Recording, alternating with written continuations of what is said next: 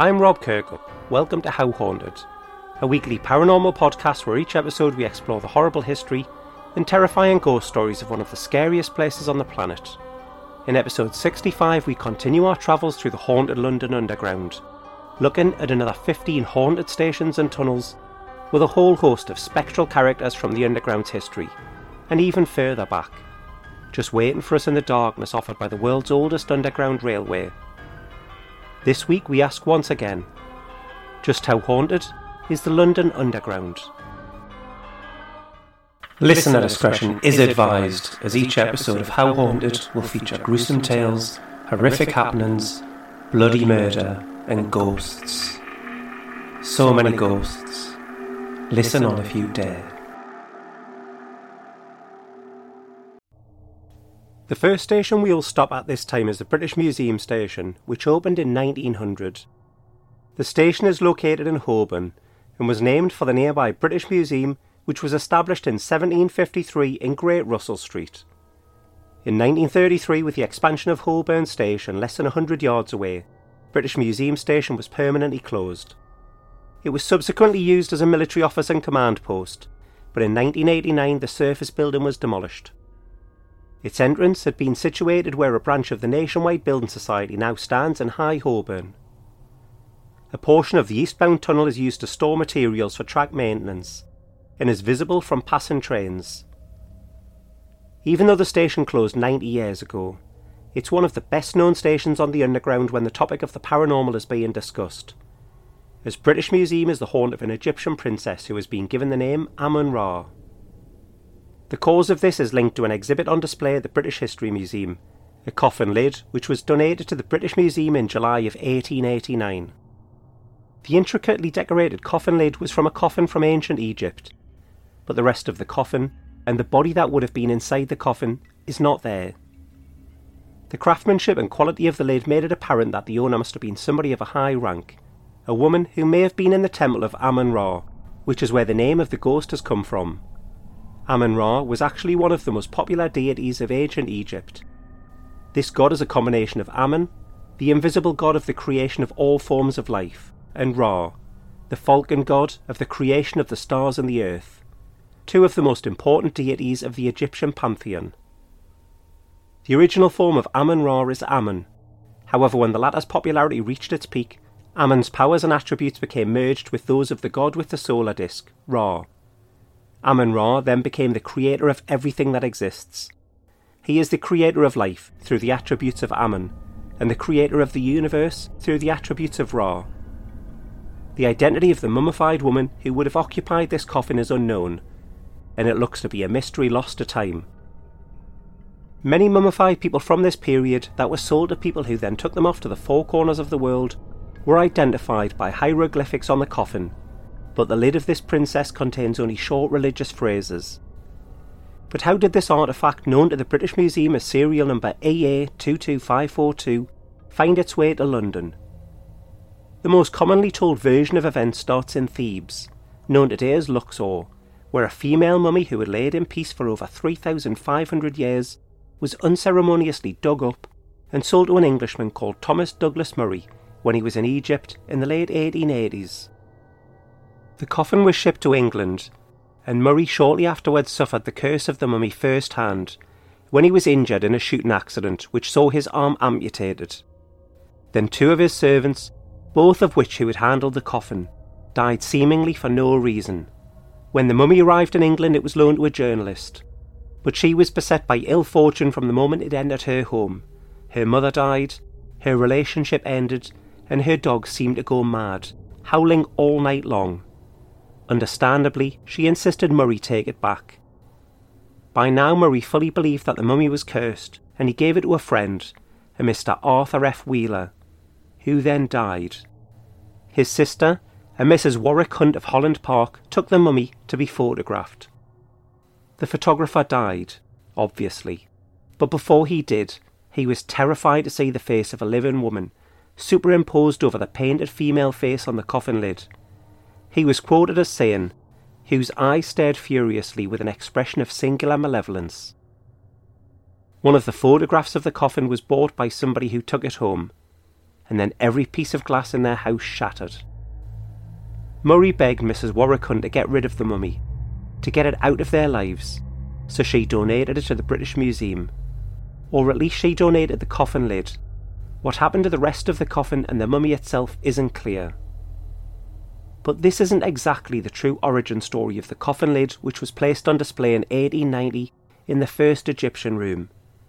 The truth is that the unlucky mummy, as the coffin lid became known, due to it being believed to bring bad fortune, is not Murray's mummy at all. It's a completely different ancient Egyptian artefact, and based on its shape and the style of decoration, is from the late 21st or early 22nd dynasty, which is around 950 to 900 BC. The stories of the misfortune and death that seem to follow that unidentified mummified person appear to be at least based in truth. But due to the problems and misery it seemed to cause, it was returned to Thebes and reburied. The mix-up is clarified in an article from issue 36, volume 3 of the International Psychic Gazette, which was published in September 1916. It's an article entitled "The Mummy of Evil and the War," and it was written about Londoners who were convinced that the cursed coffin lid was going to lead to World War I being lost, and that it must be destroyed for the good of the nation. The article in its entirety reads: Marion Ryan, writing in the Weekly Dispatch of August 27th, says that during the last 2 years the directors of the British Museum have received letters demanding the immediate destruction of a most sinister mummy in the Egyptology section. The writers were convinced that the war itself, and every setback the Allies have suffered, were attributable to the existence of this mummy of evil. Miss Ryan says the sarcophagus is buried away in dark and secret places, but there is no mummy in it, nor has there been, all the while credulous visitors to the museum were gazing with mingled interest and fear at the painted cover. After giving a catalogue of the disasters attributed to the mummy, the writer quotes Dr. Bunch, the celebrated Egyptologist at the British Museum, as saying, "The nucleus of all these wild and fantastic tales is this. We have the sarcophagus which once contained the mummy of a high priestess of Egypt, who may or may not have committed evil deeds in her lifetime. In some strange way, the traditions which gathered about 2 mummies brought to England by people not connected with the museum at all became attached to the sarcophagus of the high priestess. One of these mummies belonged to Mr. Ingram, and was in the British Museum for a time on exhibition before it was sold by the owner to the late Lady Mux. There were traditions of an evil influence wielded by this mummy, which led to disasters being brought down upon various people, but I have never heard them verified. The other mummy was brought to England by a wealthy Englishman. That mummy was never in the British Museum, but during the time it was in England, there were stories of strange and terrible disasters said to have happened to those who came under its influence. These tragedies occurred so often and so mysteriously that they went beyond the range of coincidence, and the owner of the mummy did not care to possess it any longer, so arrangements were made to take it back to Thebes and rebury it. These arrangements were carried out in due course, and the mummy of that high priestess or princess is disposed of for all time probably, but the stories of her influence for evil, which gradually leaked out, seem in some mysterious way to have attached themselves, or been attached, to the cover of the sarcophagus of the high priestess here in the museum. There is no mummy under that cover, but those who wish to believe the stories were not deterred by that fact, and have at various times sent protests to the museum. Another issue of the International Psychic Gazette ran a story that claimed that the staff of the British Museum were so scared of the malevolent powers of the cover of the coffin that they had it removed and replaced with a replica. The real coffin lid was then transported to America in the cargo hold of a ship. That ship was called the Titanic, and the curse was the cause of that ship famously sinking on the 15th of April 1912, costing the lives of around 1,500 passengers. A story in a newspaper called The Globe from April 1924 tells of a strange occurrence where people who visited the museum and looked at the coffin lid would fall ill. One poor man even wrote to the museum, claiming that he had been seized by cardiac pains after looking at the cover of the coffin. It's unclear when the stories of the Egyptian princess making her way down into the underground station began, where she was said to have been seen wearing a magnificent headdress and loincloth, screaming and wailing so loud that the sound would travel down the tunnels and be heard at other stations. It's claimed by some sources, although I can find nothing concrete to back up these claims, that prior to the British Museum station closing in 1933, 2 British newspapers promised a cash reward to anyone brave enough to spend a night in there alone, which no one did. It seems likely that the connection to the station came about in 1935, 2 years after the station closed. This was the year when a British comedy thriller movie called Bulldog Jack was released. It featured a secret tunnel which ran from the underground station to the Egyptian room at the museum. This was entirely a work of fiction, as no such tunnel exists, but people bought it as fact, and it absolutely terrified them, as it confirmed their suspicions that the 3,500-year-old princess can make her way down into the underground at will. The British Museum station is now closed, but some claim that the ghost had simply moved to the nearby Holborn station, and this claim was strengthened by 2 women disappearing at Holborn station on the very night that Bulldog Jack was released. There's no record whatsoever of this disappearance being reported in newspapers of the time, but the many accounts of this tale online and in books go on to say that screaming and moaning was heard around the time of their disappearance, and for many nights that followed. Unusual scratch marks were later found on the walls. If you want to go and see the cursed coffin lid, it's on display in room 62 of the British Museum. Gaze upon her if you dare. In 1972, a young lift operator at Covent Garden Underground Station had a strange encounter. After the last train of the night had departed, he ushered the last of the passengers out of the station and began to lock up. But he was surprised to see a tall man in an old-fashioned waistcoat and top hat standing in the ticket hall. He was confused. Everyone had left the station, or at least he thought that was the case, but he'd clearly made a mistake. He apologised to the strangely dressed man for locking him inside the station, and he said he would retrieve his keys and unlock the door so that he could get out. He turned his back for just a second, and when he turned back, the man had vanished. The operator assumed that the man had gone down to the platforms in the hope of catching a late train, but he could find him nowhere.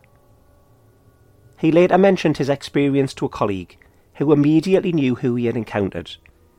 He showed him an old photograph of William Terrace, an actor who'd been known to the public as Breezy Bill, or Number 1 Adelphi Terrace, and who was one of the most respected stage actors in Victorian London. The operator said, "Yes, that's him. Where did you get that photograph?" His colleague explained that this was William Terrace.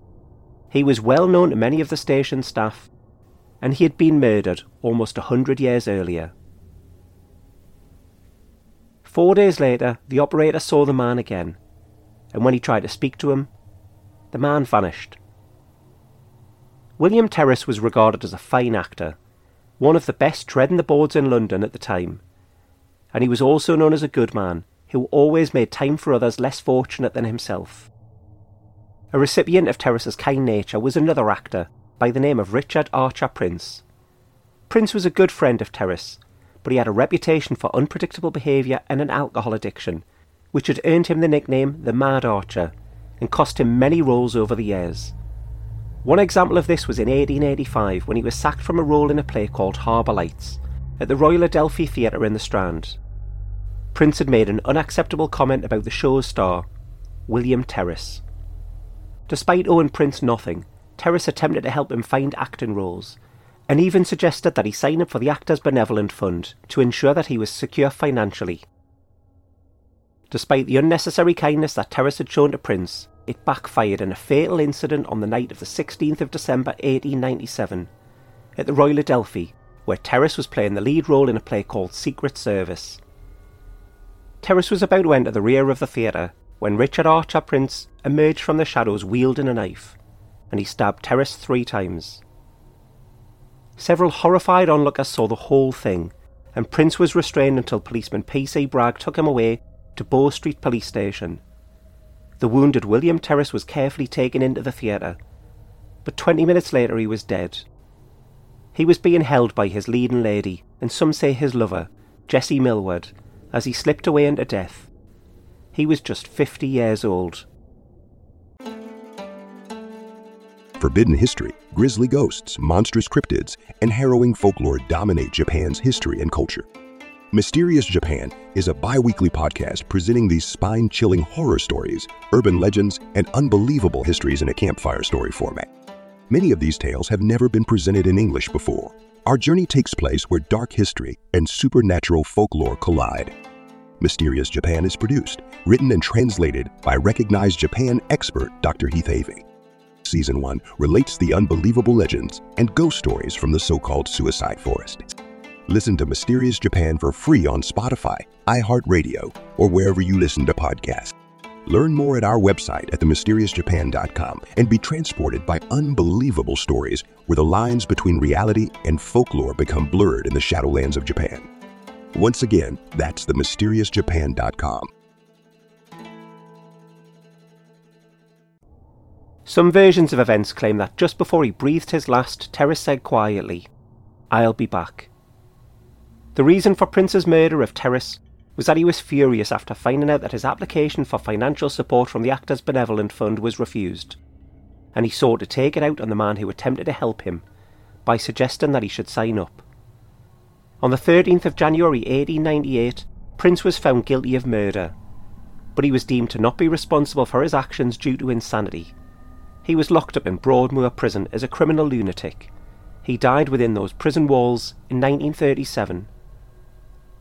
The 1972 reporting was the last time that William Terrace's ghost was seen in Covent Garden Underground Station, but he had been seen many times previously, since at least the 1950s. Some witnesses describe him striding down the tunnels, while others saw him standing in the ticket hall or staff room. He gained a reputation for appearing in the staff toilets. Some staff became so fearful of encountering the Phantom Actor that they asked to be transferred to a different station. There are several theories about why Terrace's ghost haunts Covent Garden Station. Some believe that it's because he used to frequent a bakery that was once located on the site of the station. Others believe that he is restless, because he was murdered so tragically. His ghost is also said to haunt the Adelphi Theatre in London's West End, where he often performed. This was most famously written about by ghost hunter Peter Underwood, who was told about the ghost of William in 1955 by Elaine Terrace, William's daughter. He wrote all about it in his legendary book Haunted London. The first time Terrace was seen at the Adelphi was in the 1920s. In 1928, a young actress was taking a nap in a dressing room prior to a performance. Her bed began to shake, and she woke to find herself surrounded by a strange green mist. Unseen hands grabbed at her, hands that would leave bruises on her arms. 2 mysterious knocks on the door brought the experience to an end. This particular dressing room had often been used by Terrace's lover, Jessie Millward, and the door led out onto Maiden Lane. Apparently, when Millward was in the dressing room, Terrace would pass by and knock on the door twice, to let her know that he'd arrived. His restless phantom is also said to remain at the London Lyceum Theatre in Wellington Street, Westminster, as well as at his grave in Brompton Cemetery in Kensington. Opened in 1890, the Elephant and Castle station is one that the drivers on the trains fear, as opposed to the commuters. On all too regular a basis, they will stop at this station on the Bakerloo line in the evening hours and see a girl get on board. This girl has become known as the girl on the train. They never see her again. She never gets off, but what they do experience once they know she's on board is the sound of running footsteps up and down the quiet carriages and tapping and knocking on the doors of their cab. Who she is and why she seems to repeatedly make this journey is unknown. The Embankment station was constructed in several phases, with the earliest being opened on the 30th of May 1870. Unlike other stations on the Underground that are said to be haunted and have a backstory to explain why they appear to be so active, Embankment doesn't. But there is a disused tunnel called Page's Walk, and this particular tunnel unnerves workers and janitors who have to work down there. They regularly report hearing doors constantly slamming open and closed, lights turning themselves on and off, when they know there's nobody else there. At least no one living. Nearly everybody who has to work down there reports feeling a strong sense of being watched by unseen eyes as they go about their day, convinced that they aren't welcome.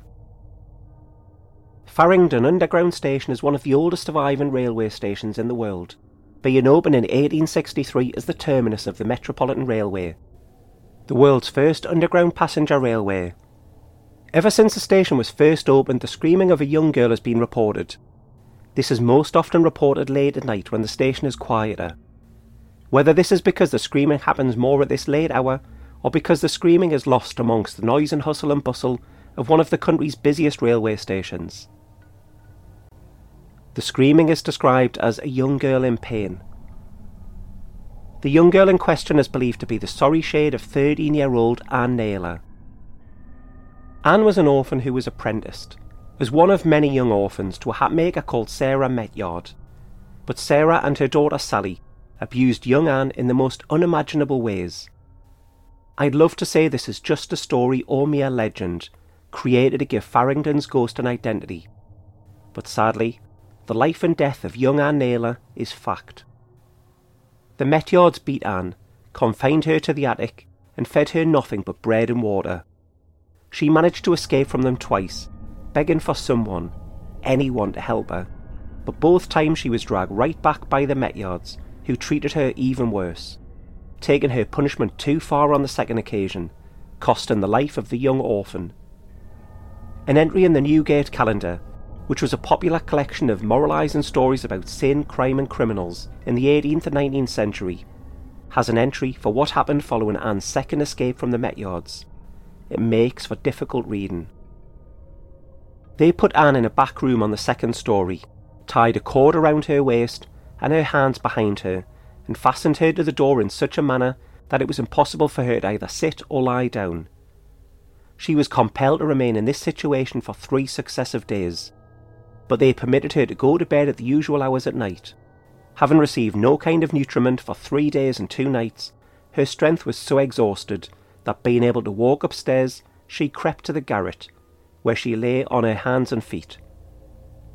While she remained tied up on the second floor, the other apprentices were ordered to work in an adjoining apartment, that they might be deterred from disobedience by being witness to the unhappy girl's sufferings, but they were enjoined, on the penalty of being subjected to equal severity, against affording her any kind of relief.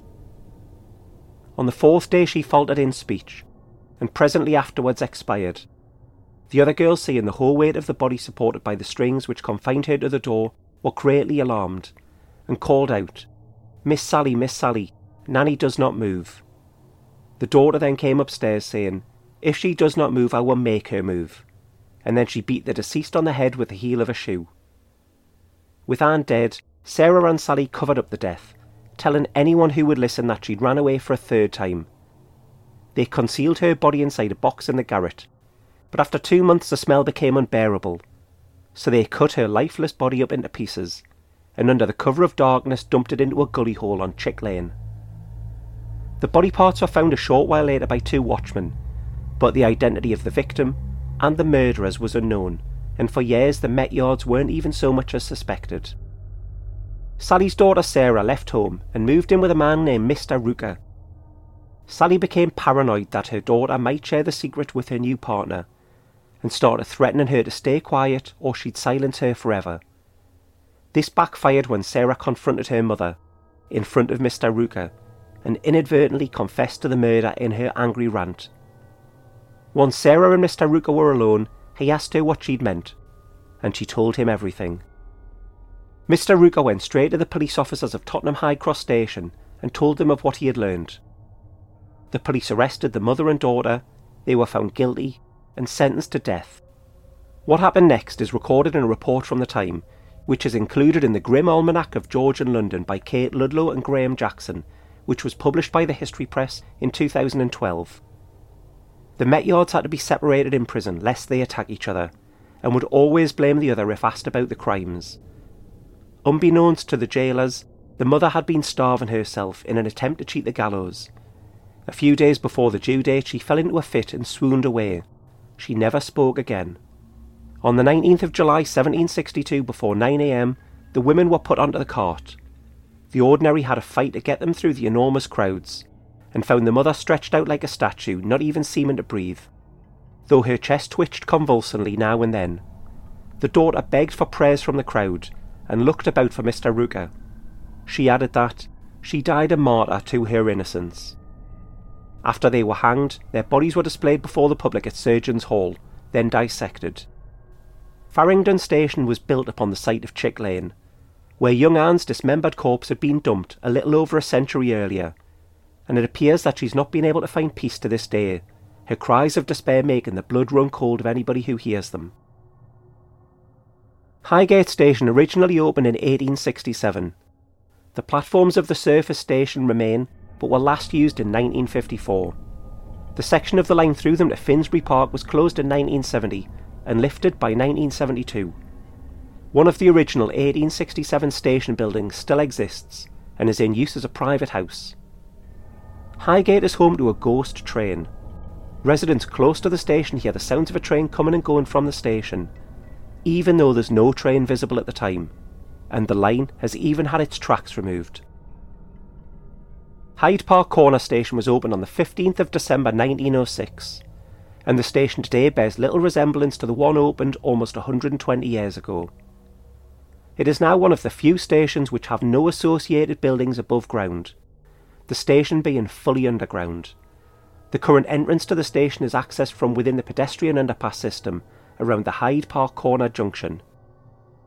The original Leslie Green design station building still remains to the south of the road junction, notable by its oxblood coloured tiles. It was used until June 2010 as a pizza restaurant, and since the 14th of December 2012 it has been the Wellesley Hotel. The building was taken out of use in 1932 when the station was provided with escalators in place of lifts and a new subsurface ticket hall. Barry Oakley was the station supervisor working the overnight shift at Hyde Park Corner in November 1978. As he did nightly when he was on duty, he locked the station, made sure it was empty, and he shut the escalators down, ensuring that he properly removed the breakers. The breakers being a piece of equipment that stops the escalators from moving, as it prevents the electric current from running through it. He retired to the supervisor's office with his colleague, and all was quiet. At about 2:30 in the morning they heard a commotion outside in the concourse. When they investigated, the sound was the escalator switched on and moving, but this should be impossible. Back in the office, Barry noticed that he felt incredibly cold. He could see his own breath, and he had a horrible feeling that he was being watched. He turned around to talk to his colleague and noticed that he was backed right up against a wall and was white as a sheet. He thought perhaps he'd fallen ill. It took Barry about 10 minutes to get his colleague to come around, and when his colleague spoke he said, "Did you see it? Did you see the face?" He explained that he'd seen a face loom through the door and peer into the room. Shortly afterwards he told Barry that he was going home. He didn't want to stay there. He never returned to that station ever again. The Kennington Loop is a section of track where no passengers ever go. It's a loop where Northern Line trains let the passengers off at the last station before entering. The driver then waits for the signal to turn around, which can often take up to 20 minutes. All the while they're sat there alone in that 150-year-old stretch of tunnel. While they're in the loop, there's absolutely no way of a passenger getting access to that area to board the train. A death occurred in Kennington Loop. A man was unaware that the train had just let everybody off at Kennington, the final station before the loop, and was trying to get on board between the cars at the station. The train started moving, and with nowhere to go the man was dragged beneath the train within Kennington Loop and killed. An unsubstantiated tale of another death within Kennington Loop was said to have occurred in the 1950s when a workman was killed while working on the tracks and accidentally electrocuted himself. A driver and a train guard both experienced exactly the same thing in Kennington Loop in the early 1980s, but their experiences were 4 years apart. They were waiting for the signal to move out of the loop when suddenly they could hear the interconnecting car doors opening and closing. They both describe it as a very distinctive, unique sound. The sound got closer as the doors, one by one, opened and closed in each carriage, working their way towards the front of the train. On both occasions the train was searched to try and understand why the doors were being activated and closed, as if somebody was walking through the train, but the train was empty. King's Cross and Pancras Station opened in 1863 as part of the Metropolitan Railway, and since at least 1998, a young woman in her mid-20s, dressed in 1980s clothing and blue jeans, has been seen throughout the station. She is seen sobbing uncontrollably, with her arms outstretched. In the first reported encounter with this unnamed phantom, she was crying her heart out, and a kind commuter took a moment to stop to ask if she needed some help. No sooner had she asked if she could help, but the kindly passerby was horrified to see another passenger walk straight through the upset woman, at which point she disappeared. She has been seen on many occasions since. No one knows her identity, but she's been linked to the fire that took the lives of 31 people on the 18th of November 1987. Another spirit that has claimed to lurk within King's Cross St Pancras is the 1st century Celtic queen Boudica. Boudica led a revolt against Roman rule in ancient Britain in AD 60 or 61. She was the joint ruler of the British Iceni tribe, who lived in a region of Britain now known as East Anglia, with her husband Prasutagus. In AD 60, Prasutagus died, having left his kingdom to his 2 daughters and to the Roman Emperor Nero.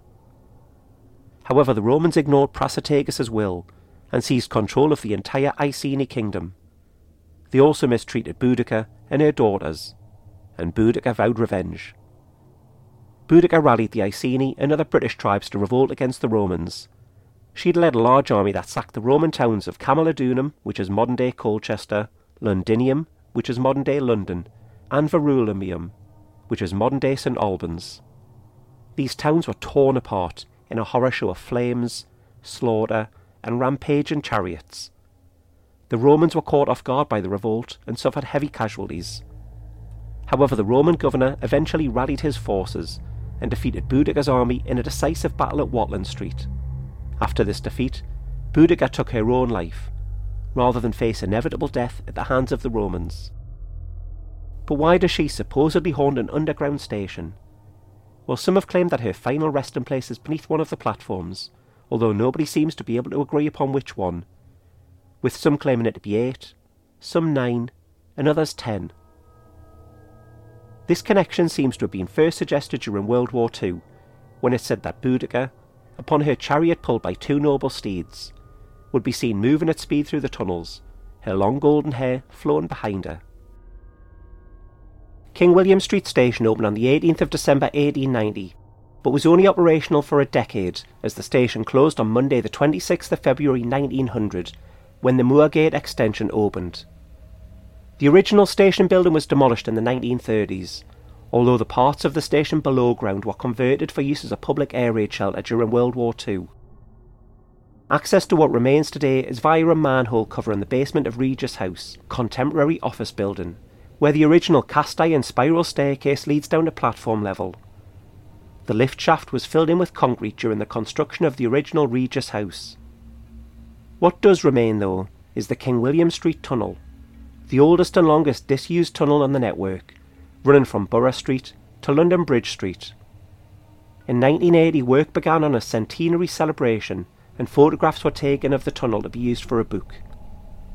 2 men headed down into the tunnels to take photographs, and made several trips underground before getting the photos that they were happy with. However, on every single journey down there, they both felt that they were not alone. They passed it off as paranoia. They were underground in a creepy tunnel that was abandoned 80 years earlier. It was only natural it would feel a bit eerie. They took the final photos for the book, and when they looked at the images, they were staggered to see a figure in the photos, clear as day. It was off to the left-hand side and almost looked to be not human. Perhaps the unsettling feeling that they had of there being somebody else down with them wasn't just the paranoia that they passed it off as. Check out the photo over on Instagram at HowHauntedPod and let me know what you think it could be. Leicester Square Station opened on the 15th of December 1906 and is situated in the West End of London, within walking distance of Theatreland and Chinatown. While it's commonplace for passengers and workers to hear the screeching noises as trains entering the station and the brakes being applied, the screeching of braking trains is heard even when the station is closed and empty throughout the night. The cause of this phenomena isn't clear, yet it's reported all too often. Liverpool Street Station, which opened in 1874, experienced the impossible in the summer of 2000. At 2 o'clock in the morning, long after the last train had departed and the station had closed for the night, a line controller, who is somebody who watches the CCTV on the underground 24 hours a day from a remote location, spotted something on the monitor that he couldn't comprehend. A man was stood on the platform at Liverpool Street Station, as if waiting for a train. He was wearing white overalls and seemed to be holding a toolbox. Steve Coates, The station supervisor that night was contacted by the line controller, and he made his way down to the platform to find out why there was a man there and see if he could help. He got down to the platform, but it was completely deserted. It was silent and empty. He radioed to the line controller to say the man wasn't there, and the response he received chilled him to the bone. "The guy is right next to you. How can you not see him?" The workman was still visible on the monitor, and he was stood right next to the supervisor, who was seemingly unaware of his presence. As Steve Coates went to leave the area, he noticed on a bench a discarded paper pair of overalls. He knew nobody had been there. Nobody could possibly have left the area without passing him. He said that it sent a chill up his spine. In more recent years, a burial ground has been found in the area around Liverpool Street Station. In 2015, up to 3,000 skeletons were excavated from the Bedlam burial ground, which was used between 1569 and 1738. So the oldest remains are those victims of the Black Death. Beneath the burial ground runs a Roman road, adding to the long rich history of the site of this station. In 1984, Paul Fisher, a trainee manager, was walking along a Northern Line tunnel late one night after the trains had stopped for the day and it was empty, silent and still. Well between Oval and Stockwell stations, he spotted a light up ahead in an area called South Island Place. He wasn't concerned, as it's not unusual to come across another member of staff while walking the tunnels, although he had been led to believe that he would be working this stretch of tunnel alone that night. As he got closer, he could see by the light of the man's rather unusual lantern that he was an older man. He struck up polite conversation with who was quite clearly another underground worker. He told the man that he was surprised that he had one of those old lamps, known as a Tilly lamp, rather than the battery-powered torch that Paul was clutching. The man said, "Oh, I like it better." They wished each other a good evening and Paul carried on his way. When he reached Stockwell, he phoned his supervisor from one of the offices to check in, and he told him that he'd walked the stretch of the track. He asked in passing what the other guy had been doing down in the tunnel at South Island Place. "What other guy?" the supervisor asked, as he'd not booked in anybody else to work. Unsure of who was down there, Paul and his supervisor had to head down into the tunnel and search for the man. His supervisor started at Oval, and Paul started at Stockwell, and they walked towards one another, knowing that they would meet somewhere in the middle. They didn't find anyone. When Paul retold his story and mentioned the Tilly lamp, his supervisor stopped him and said, "You know about South Island Place and the ghost stories, don't you?" Paul didn't. So his supervisor told him about the ghost of a railway worker who'd been encountered in that area of the tunnel on a number of occasions before, always working by the light of a Tilly lamp. The cause, so it's believed, is that in the 1950s a maintenance worker was killed in that part of the Northern Line while working on a compressor. He didn't hear the approaching train. The driver of the train that hit him said the man had been holding a Tilly lamp. Piccadilly Circus Station opened on the 10th of March 1906, and today it's one of London's busiest stations.